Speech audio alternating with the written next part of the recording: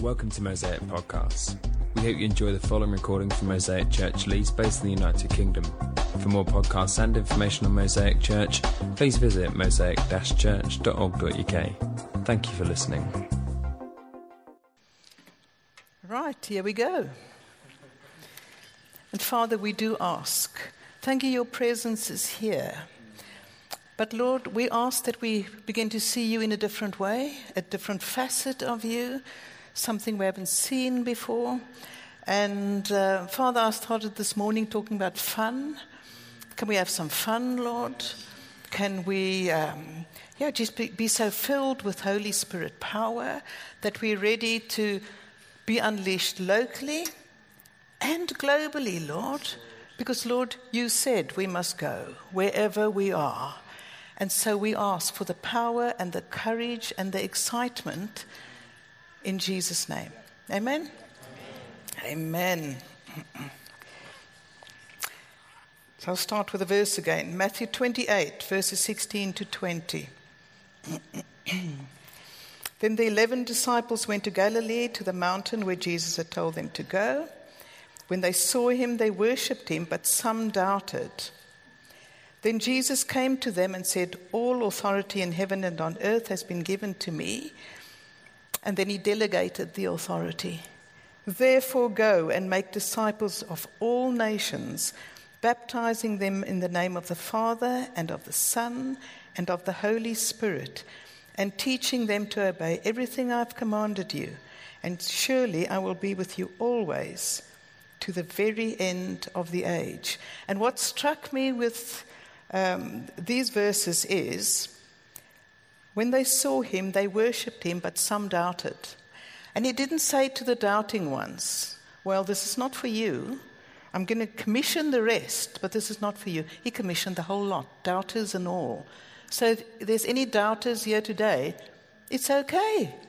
You are commissioned. It's okay to doubt and to question and get hold of God and say, "Yes, but what about?" He loves it. He loves a good old debate. He always wins.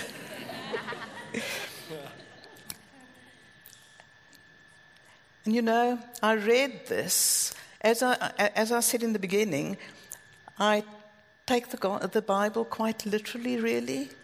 And when it said, "Now go," from where I became a Christian, I'd grown up in a house, in a denomination, and so we went to church every Sunday. We were very good, but we weren't a Christian family at all. And then I became a disciple of Jesus later on. And when I started reading the Bible then, before that, our house was full of Bibles, so I would read the Bible and was dry as dust. Didn't understand it, didn't get it. But the moment I was born again, I understood. And I read the gospel to see, what have I done? This commitment, what does it mean? And I wanted to get the gospel in my mind because I had this passion to tell others, "Oh, I found something." And that changed me.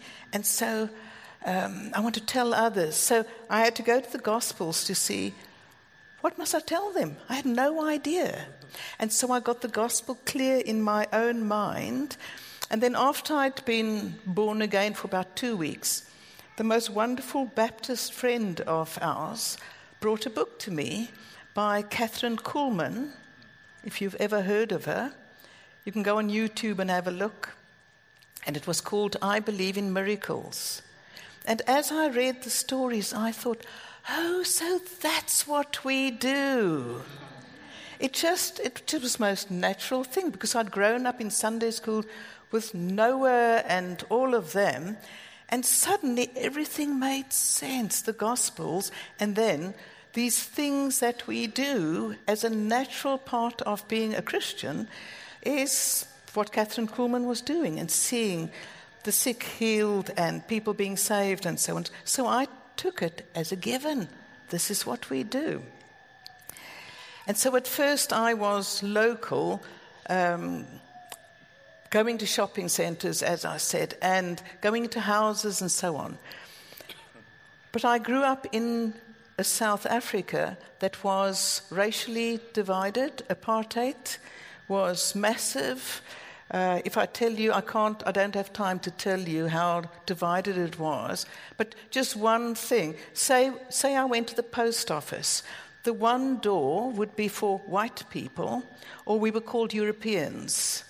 And the other door was for non-Europeans. And if I went in the European side, it had a carpet and so on. And if you go in the non-European side, there was just floor and so on.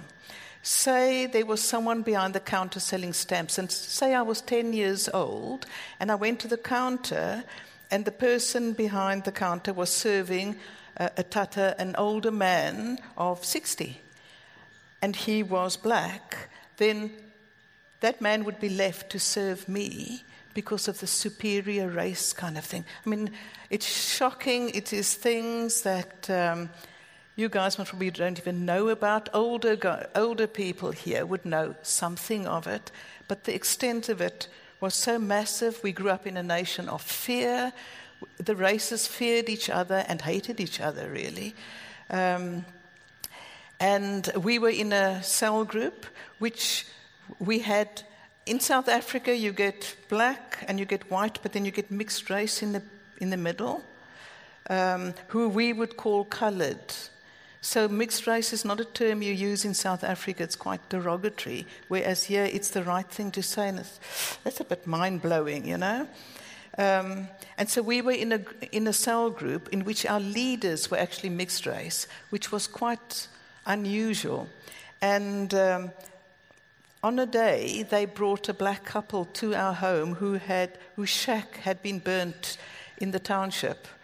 And it was the first time, really, that I had people of colour in my home like that, to Bible study or whatever. And it was quite brilliant, scary, because it wasn't allowed. If we were breaking the law, really, by having people of another race or a black race come into our home. So it was very scary. But then at the coffee break, I went to the mama, and I just said it's very good to have her in my home and so on. And she, without a challenge, said to me, well, I've come to your home, and in our culture, you must then come to our home. And so I asked her where she lived, and she named the most awful township in Cape Town, the one with the most security police action, the most dangerous, and so on. And so with my mouth, I said, okay. And in my head, I thought, no way on this whole earth. Because, number one, you're breaking the law. Number two, very scary. Very scary to cross something where you're not allowed to go and where you've been told from small that if you do it, you'll be killed. When she left, I thought, well, that's the end of that. But it bugged me that I'd lied. You can just see how the Holy Spirit had got hold of me. And in the end, the following day, I thought, oh, well, let me make a plan. South Africans, that's our saying, we're going to make a plan. Let's make a plan. So I thought, let's make a plan. And I phoned my friend Joy, who had only been in the township once. And so we organized to go into the township. I was so scared that, as I said, I've got 3 daughters who were small then. And I arranged for our cell group where to pick them up from school in case I didn't return. And got in the car I drove with the sweat pouring off me from fear. So, it sounds like, wow, rah, rah. But sometimes the cost is pretty high. And I didn't want to do it, but I couldn't not, because, the Holy Spirit in us is wonderful. He just gives the ability to do stuff that we are unable to do in our own strength. And there was one road into the township, and there were all the government vehicles. It's like big tanks, big army, very intimidating, standing along the road with the security police. And I hoped that they would stop me and send me home so that I could say to the Lord, I did try. Do you see? Oh, how we manipulate and cop out, eh? But God blocked their eyes, or they yawned as we went past, and we got into the township. And even though I'd seen on the TV what a township looked like, it was still quite surprising for me. I thought that if someone was going to kill me, I could wheel spin away and drive off on the tarred road. But there was no tarred road. It was sand and the shacks. And the shacks were all on top of each other. And I think for the first time, when you see it on a TV or you see it in a newspaper, whether I'm talking about the townships or we're talking about Syria or the Ukraine or whatever, it's different when you go there and you feel the atmosphere. And as Joy and I, very frightened, still went into the township, people came. We expected not to be liked. I wouldn't like me for what white people did. And the laws of them, I wouldn't like me at all. I would boot me out. Let me tell you, we were welcomed. We were hugged. There's a special handshake you do in the townships. It was done to us immediately, which was, we accept you. Wow. What a miracle. And we were taken into the shack, but it was narrow little alleyways. And I looked for my car, and I couldn't see it, so I knew there was no getaway. And it's quite traumatic. And I'm just saying, Lord, this is for you, kind of.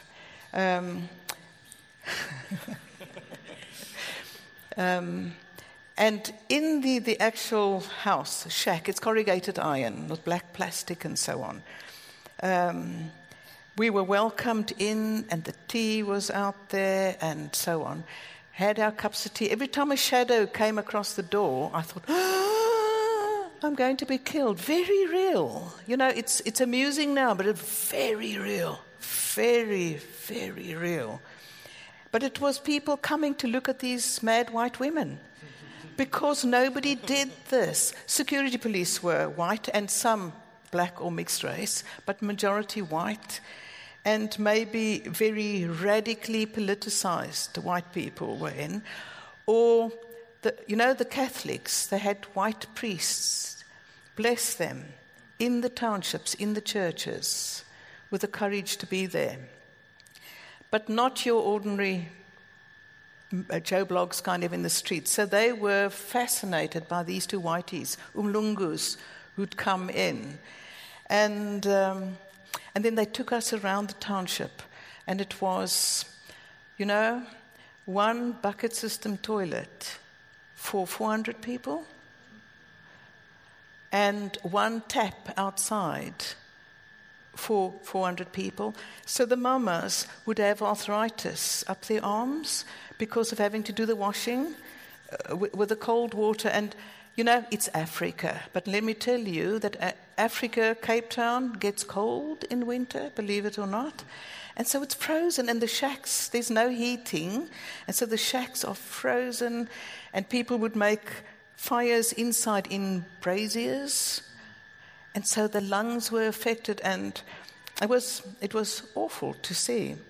And this was the condition done by our government, by South Africans, by white South Africans, and so on. Anyway, it broke my heart, but I wasn't going to go back because, I've done it now, that's it. But the tata, the man of the house, said to me, well, when you come next week, will you prepare a verse and we'd prepare a verse? And again, my silly mouth said, okay. And my head said, no way. But I got home and I was so pleased to be safe. Picked up my kids from school and they said, what did you do all day? I thought, it's hard to explain. Well, I couldn't explain to them, really. And Greg knew where I was, but he was afraid yet full of joy, nervously afraid. And yet God had put grace on him to say, well, just go and be safe. But I'm not going, he said, but you go and be safe.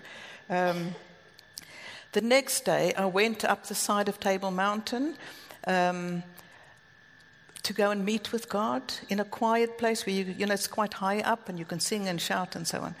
And I said to God, did you see where I went yesterday? Of course he would know. And he said to me, yes, and I've prepared it for you. And I thought, no way. No way. The panic that came on me, and I tried to manipulate, and I said, Lord, I'll do anything else. I will, and I named all kinds of things that I could do. And he just said to me, and I was shaking, and he said, you like jelly. I can't use you like jelly.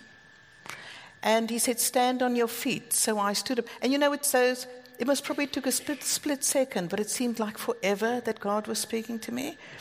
And he said, now, you ask for forgiveness for your part in apartheid, and I will use you. And you see, I'd never blatantly harmed anybody, said anything, but we grew up in a racist society, so it was there. It was just there. And in this nation, there's still racism too. It's just there. It's there, without us even realizing that it's there. And you see, not the Bible, but people have said, evil prospers when good men do nothing. And I did nothing, and we did nothing. So I asked for forgiveness. And then God said, I'll use you, and here's a tip. Don't look at the big picture. One person at a time. Go for one person at a time. Because so often we look at the big picture and the big church plant and what we're going to do, but actually it's one person at a time. And so the next week, I did go back, and this time I had to go alone. And I did prepare a scripture because I wanted people to be saved, so that my whole being is to link people to Jesus. It's like there's a socket, and get plugged in. And even Christians, we are plugged in, but I want to put another plug of power and so on.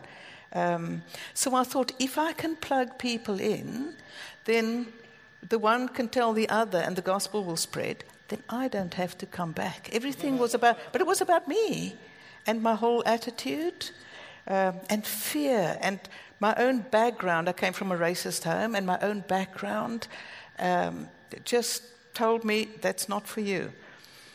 But I went into the township by myself, and you can see, may I say, the power of God is amazing. What he prepares before time, he puts everything in us already. And so it's not, now I wait. Lord, I'm going to wait at home until you come and take all fear away, until you come and. It's not like that. Because he's already put everything in me, and I had to slowly work it out. And as I worked it out, step by step, it grew. Do you see? So I went in, and I had prepared John 3:16, the famous one, for God so loved the world, so that I could get people saved. And when it was my turn to bring my verse, I dutifully gave it, most probably as cold and unfeeling as anything, like, get saved, people, so I can go. I want to live, And the Tata, the man, read his scripture, was from 1 Peter. Cast all your cares on him, because he cares for you.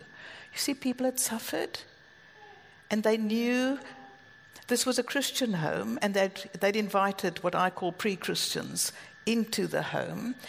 But even the pre-Christians who didn't know God, there was a suffering and a looking to God in a way which I knew nothing about. And I'd gone in with my shoulders, very fearful, but shoulders back. But I left with something broken inside me for the community. Because I'd been so humbled by my own harshness and attitude and mind, and I needed the forgiveness and the help from the people who I'd actually been told were not worth anything. And it's cruel, harsh things that was done in our nation. It took me I did go back over it. I actually was there for 20 years. I was only going for a day. But in the process, I learned things. I went into the township and I did what I did. But do you know what I learned from people in the township? They made me.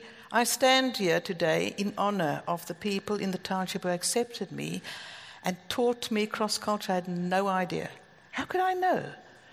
Didn't know how to present myself, didn't know how to speak, had no idea the language. We weren't allowed to mention even Zulu or isiXhosa words that we heard from our servants, We weren't allowed to mention them. And so I went in and I said to God, I don't know the language. And you see, we use excuses. I can't learn the language. I don't know the language, and so on. And when God has prepared something for you, he actually opens the way. And what he said to me is, find the man of peace. And so I opened up quite a few townships and was so well accepted. And I would drive in and say, Lord, where's the man of peace? And I remember going once and drove down a road, and eventually God said, now turn right, drive down, there's your man of peace. And it was actually a woman sitting on her little veranda thing with hands like this. And I got out, chatted to her, and what amazed me was the acceptance of me. And gave her the gospel and led her to the Lord. I'd been in the township a number of years by then. And afterwards she told me that she was actually on her way to commit suicide. Now, we were home in Cape Town for Christmas. And there she's still in the church, like 15 years later. You think, yes, faithful and loyal and part of the kids' work and so on. But really, I saw God do the most incredible things. Because of I was alone for a number of years. I was alone because nobody would come near me. I lost my wider family in the process because I'd become weird. And being alone, I would get quite uptight. So where's the church? And I was in a very good church. Where's the church? They should be backing me. And would be quite annoyed, and also very annoyed with white people.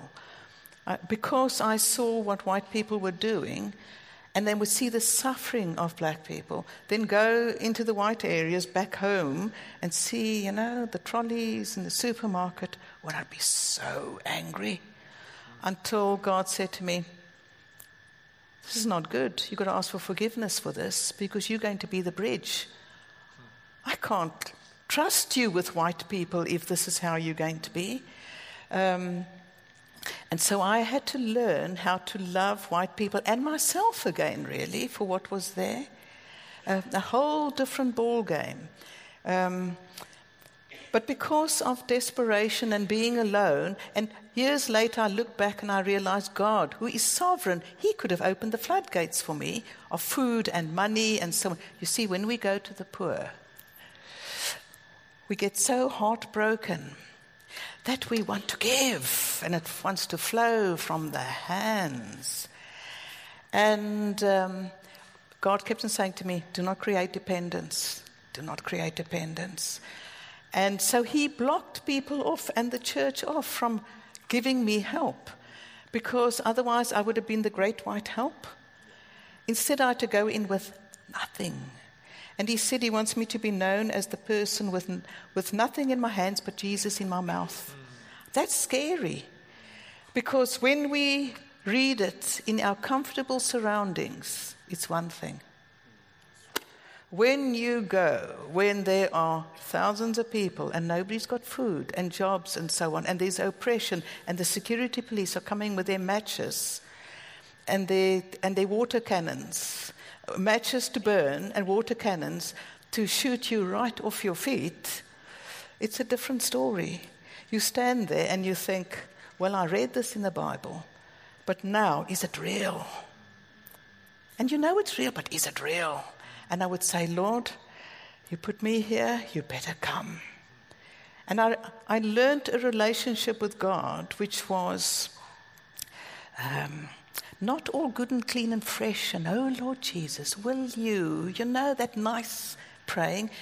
It was, Lord, you said, what are you going to do? Because I was so desperate.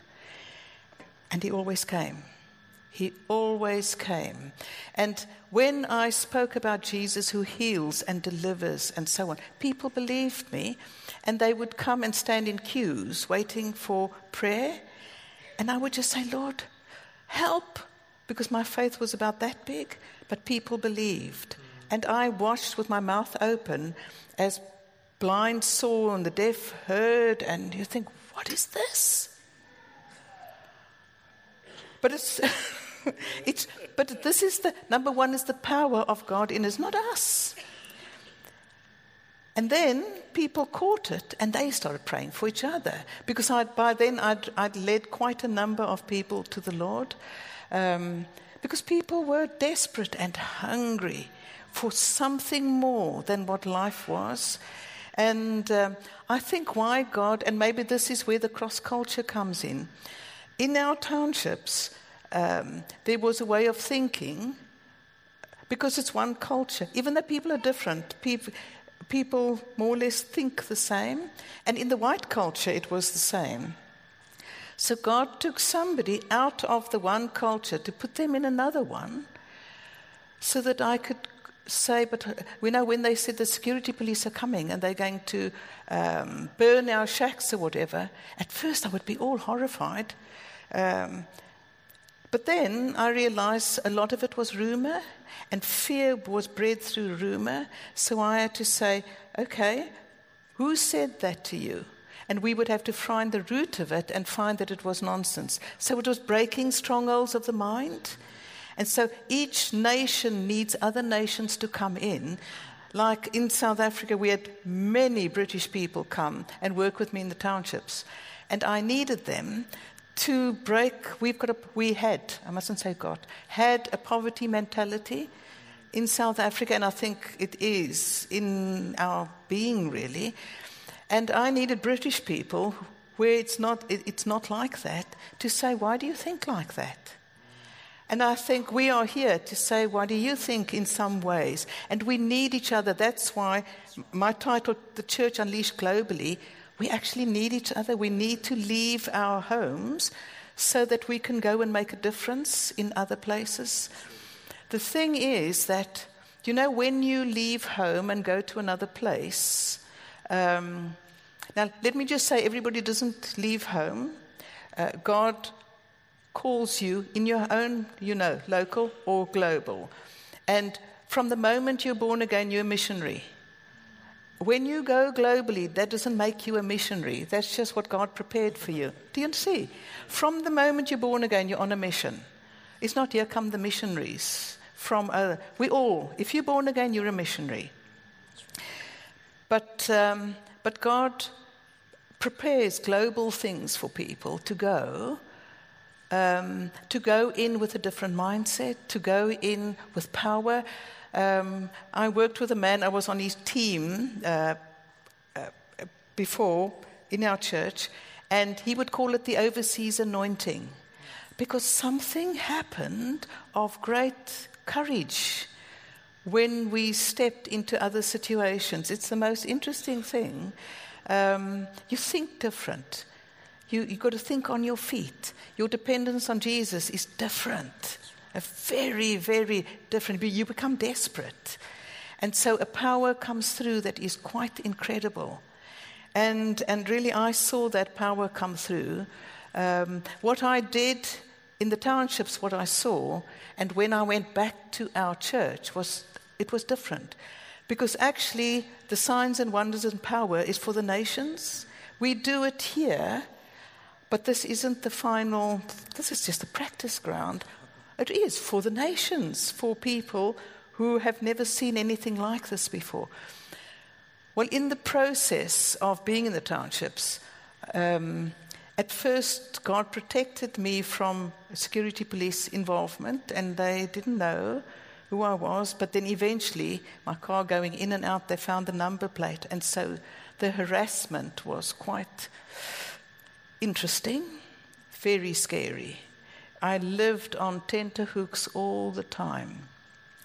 And my friends in the townships lived on bigger tenterhooks because of what was happening there. But may I say to you, I saw God come through. I saw him change our nation. I saw him use me, the church. The church, not only our movement of church, but the church in general, in such a way. That's why my passion for the church is, come on, we can make a difference in any nation. I just saw God do the most incredible things. And I felt his presence, his power.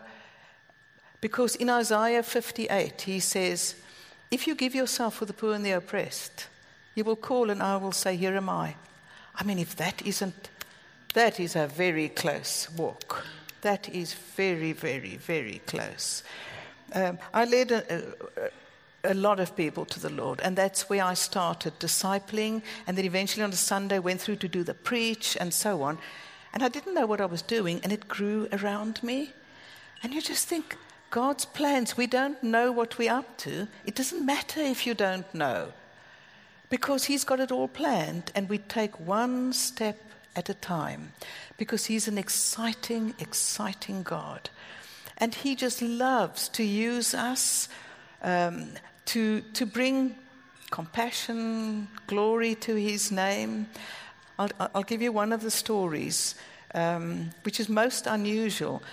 But I and one of the guys who I was training up to actually take over one of my church plants, we were in the township and we were called to one of the shacks. And wherever there's a call, we were there to see what was going on. Isn't it wonderful when you get called to do signs and wonders? When people know, because people said to me, they'd already heard that when the red car is around, go, you will find Jesus there. And you think, isn't that incredible? Isn't that? And really that's written over all of us. Where we go, people can come and find Jesus. And anyway, we went in the shack, and there was this little girl of about 6 or 7 with a stomach massive and tight and hard. She was so bottled up with worms that she had been sent home from school really to die, because no medicine could move anything anymore. And worms is a problem because it's in the sand, little eggs are in the sand, and the kids run barefoot and gets in the cuts, and it travels up the bloodstream, can get in the lungs, in the brain, and so on.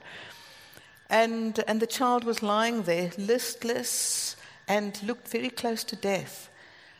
And all we know is lay hands on, and it looked totally impossible. And in my mind, I'm thinking, we are so stupid.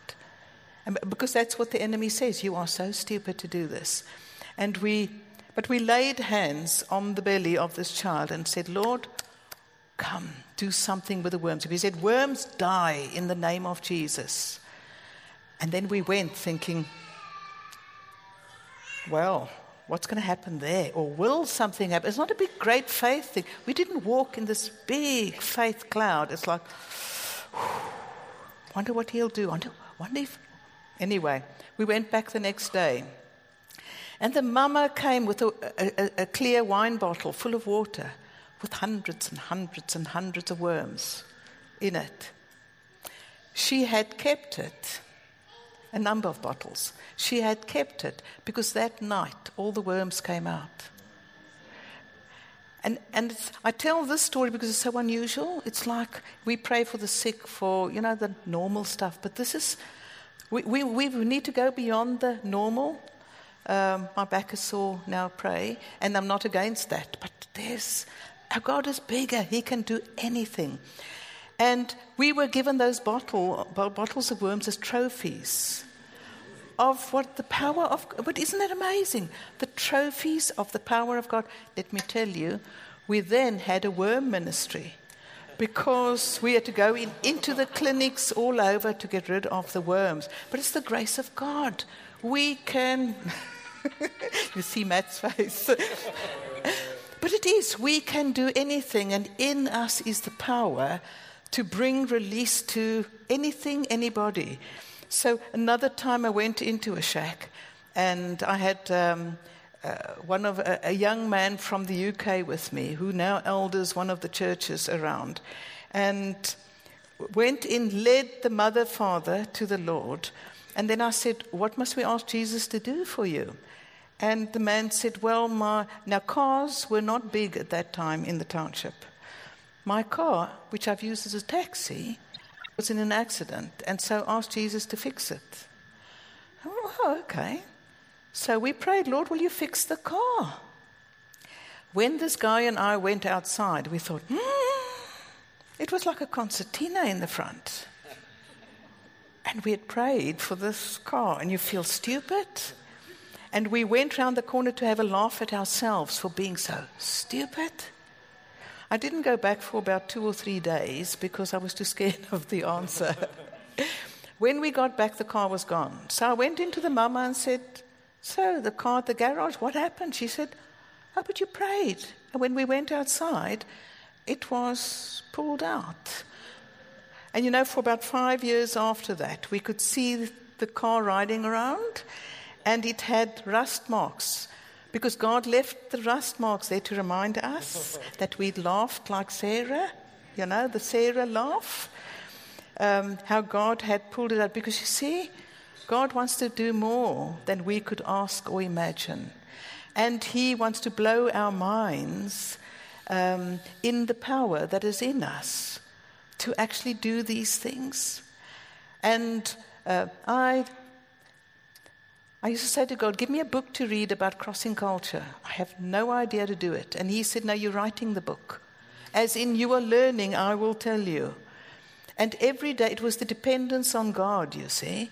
If I knew it all, I would have gone in as a know-all. But I knew nothing.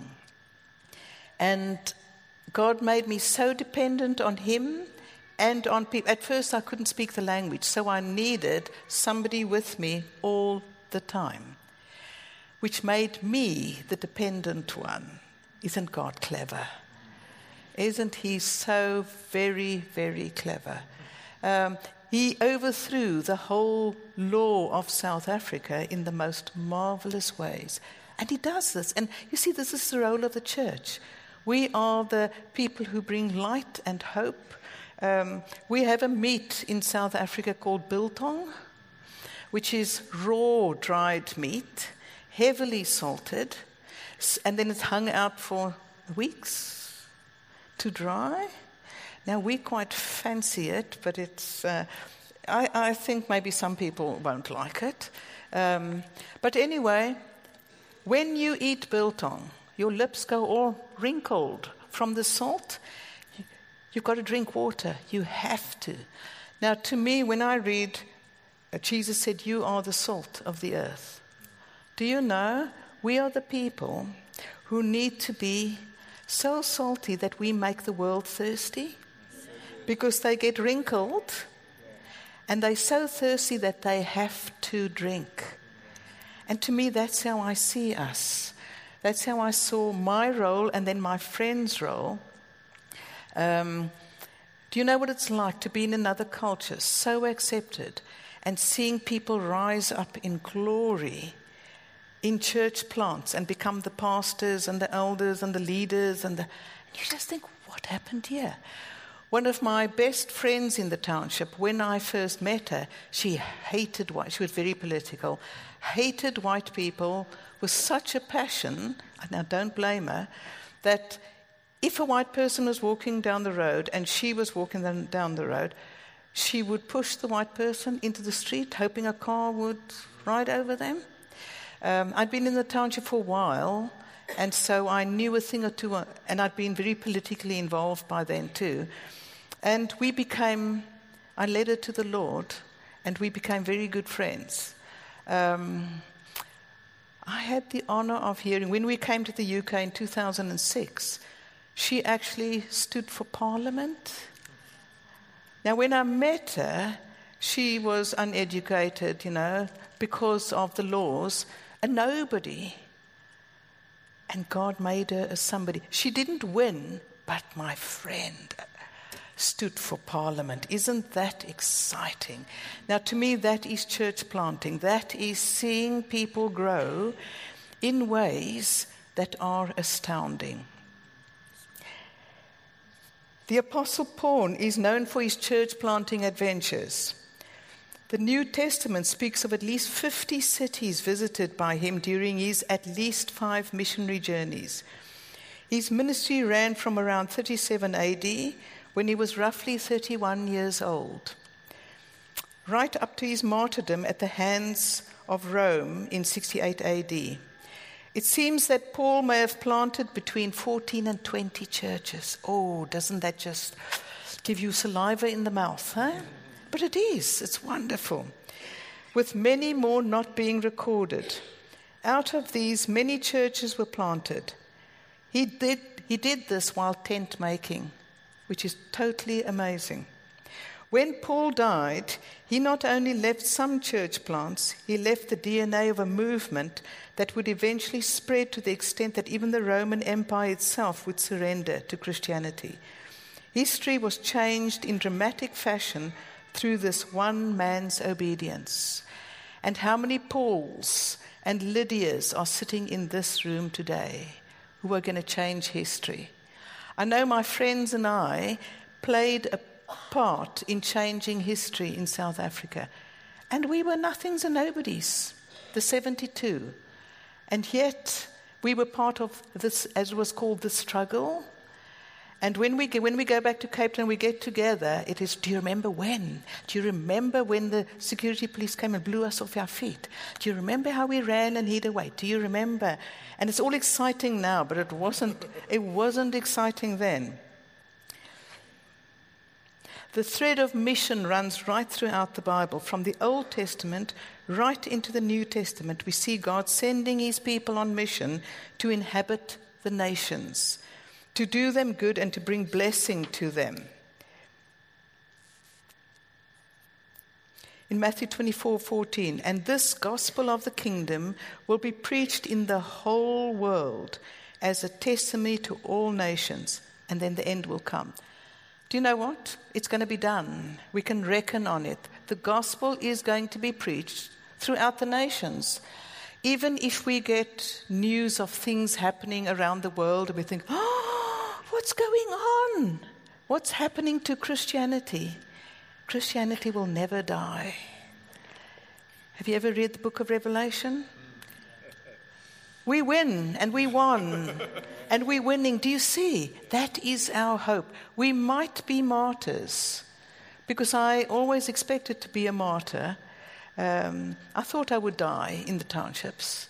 And God just said to me, if I allow you, he didn't say you won't. He said, if I allow you to die in the townships, I'll let you die. I'll give you the grace to die well.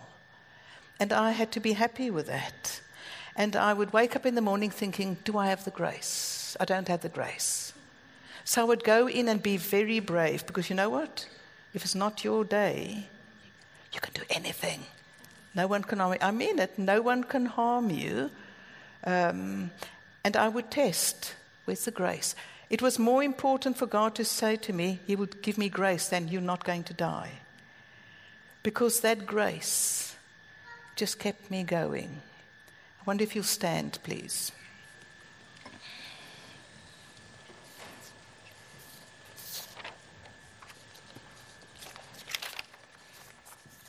Holy Spirit. Whoa, Holy Spirit. I want to ask, Father, where maybe people were nervous or thinking, I'm too scared, or, but that's not for me, or I would like to, but I'm not called. And you know, Lord, I still don't feel very called. We are all called. Father, will you come and bring a stirring now? Father, will you stir those who will be staying? To be unleashed in whichever town, city, road, street, work. Will you give them confidence to be everything, to be the witness, to let the aroma of Christ ooze off them. And then, Lord, those you've called globally. Father, I want to ask for great power now. Something to have settled. I know I told a story, but Lord, in that story, Father, will you use bits and pieces to move something in people's hearts? Father, to get a joy, to see the power of the church, to get the radical edge of the gospel, the radical edge of Jesus, just the compassion for people to go and bring a rescue job. The compassion not to go and do or let's go and change them, but to go to nations so that nations can change us, really, because we've got lots to learn, lots to learn. I want to ask, Father, Holy Spirit, come and do something in us. For the next minute, just be quiet and let God speak. Let God speak. Let's see what happens.